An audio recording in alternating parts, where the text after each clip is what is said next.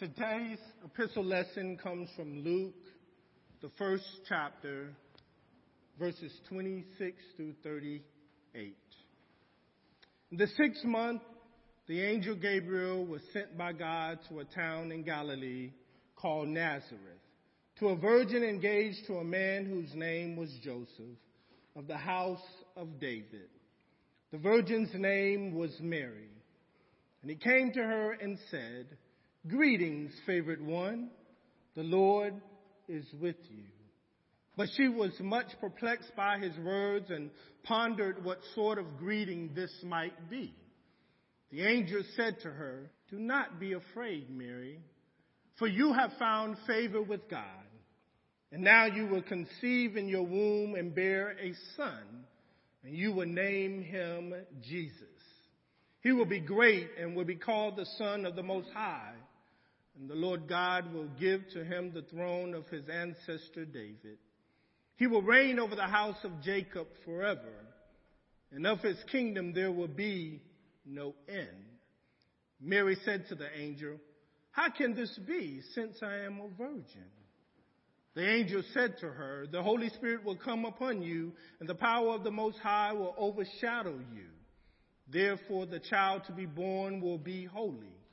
He will be called the Son of God. And now your relative Elizabeth in her old age has also conceived a son.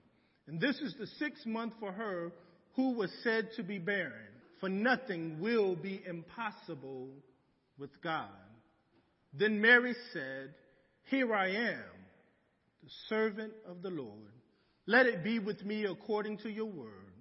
Then the angel departed from her. The word of the Lord. My friends, today is an exciting day, not just because it's Christmas Eve. Rather, it is an exciting day because it gives us an opportunity to reflect on the most significant gift to the world. And that gift is Jesus. I believe this gift is continuously giving to us more than we deserve, and I believe it will last throughout eternity. In fact, beginning at his birth announcement in this gospel text, we are given an assurance of hope where doubt existed. We're given an opportunity to see light to a future that once seemed dim. And we're given an opportunity to experience the joy to the world which will last for a lifetime. And it's here in this Luke text where we are given the harmony of these 3 lessons through the angel Gabriel's visit and annunciation to Mary. The text tells us that Gabriel visited Mary in the town of Nazareth, located in Galilee. Not only is this a strange encounter, but also a strange location.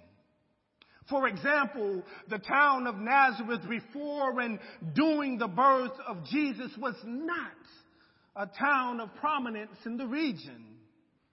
During this time, it was a town that had a population of 400 people, and no one of high regards ever came out of Nazareth before Jesus.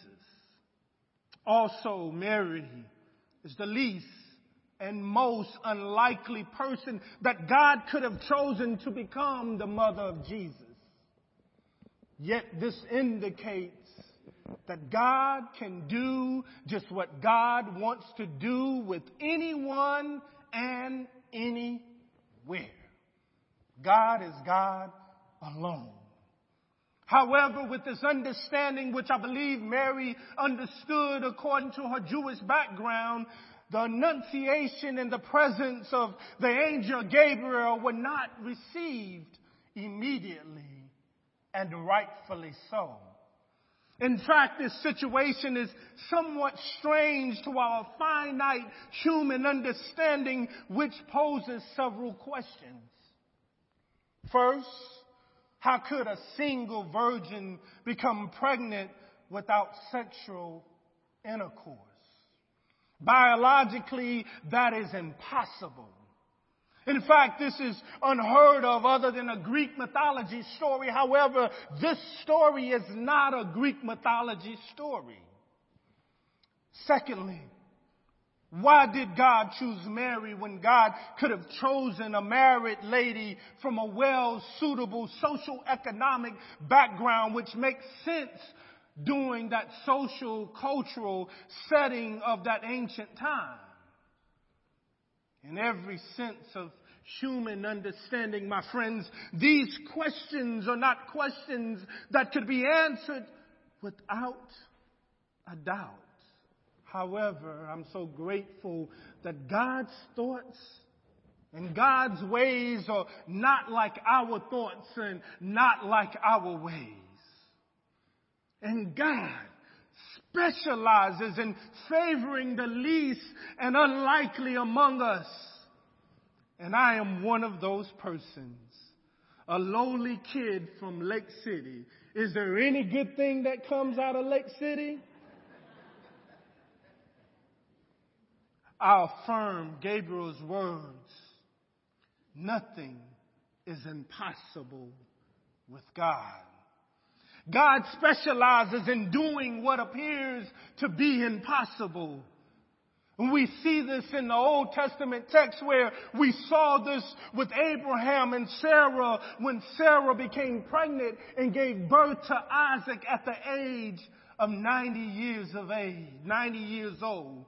We saw this in Daniel's prophecy to Israel to look towards the one God of their ancestors in a land of polytheism. And in our relevant and practical state, we see this in the many ways that God continues to reveal God's unmerited favor to us. Oh, my friends, I just believe when we learn how to trust God, we become more aware of the presence of God with us. This reminds me of an encounter I had with a stranger this past week.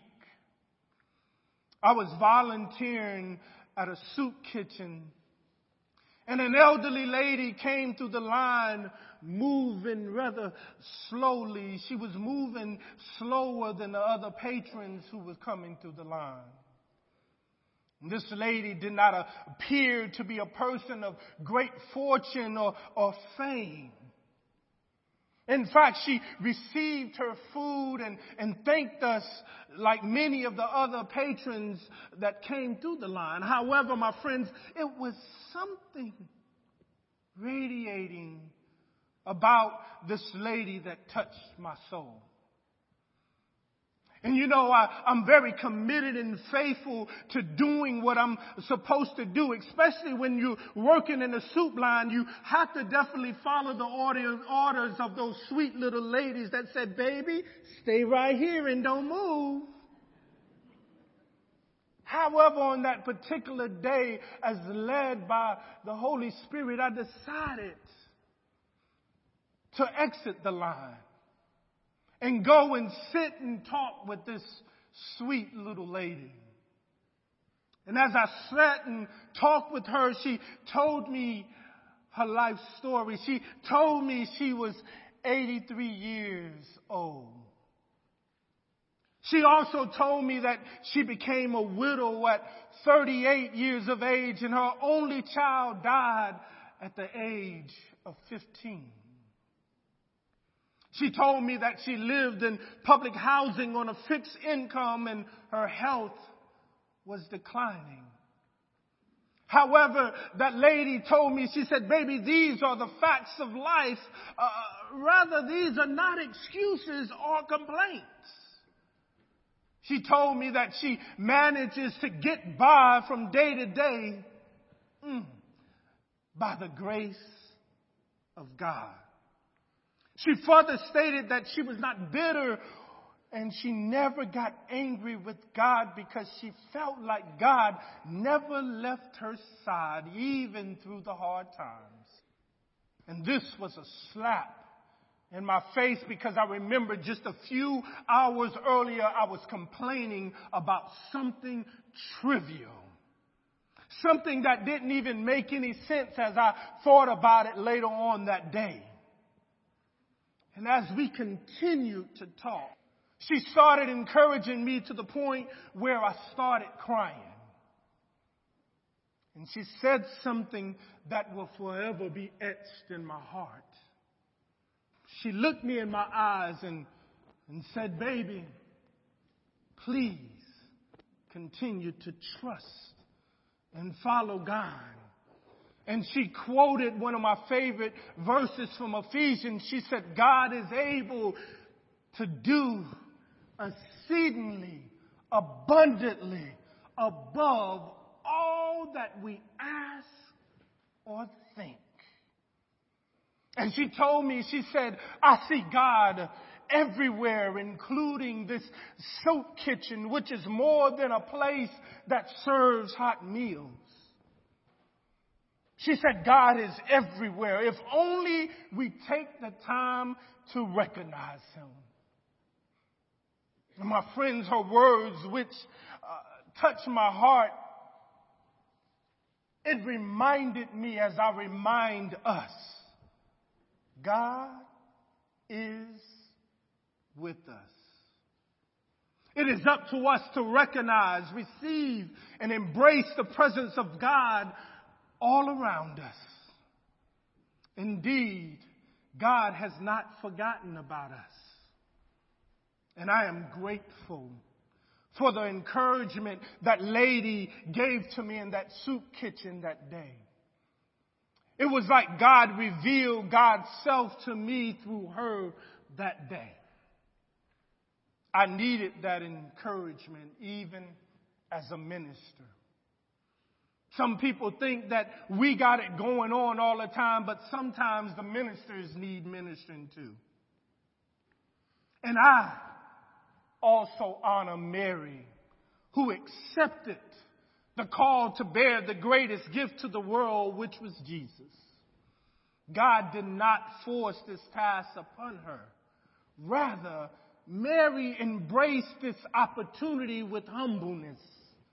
It was through Mary's willingness and her acceptance call that gives us the opportunity to experience Jesus in many ways. Praise God that she said, "Here I am, the servant of the Lord. Let it be with me according to your word." Her testament to courage against all odds, including a state of perplexity and doubt, is worth emulating every day. Although I do not venerate her, I still honor her.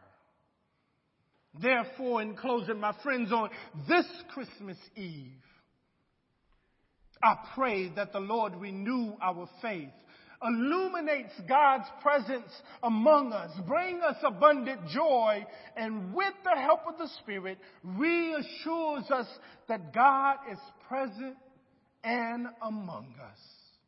Likewise, my friends, I challenge us to share this good news and generosity with others this season. And finally, I challenge us to accept and embrace these gracious gifts of God now and forever. The gift of Jesus to the world will never get old or wear out. Jesus is our eternal gift of life. And my friends, may the Lord be with us all.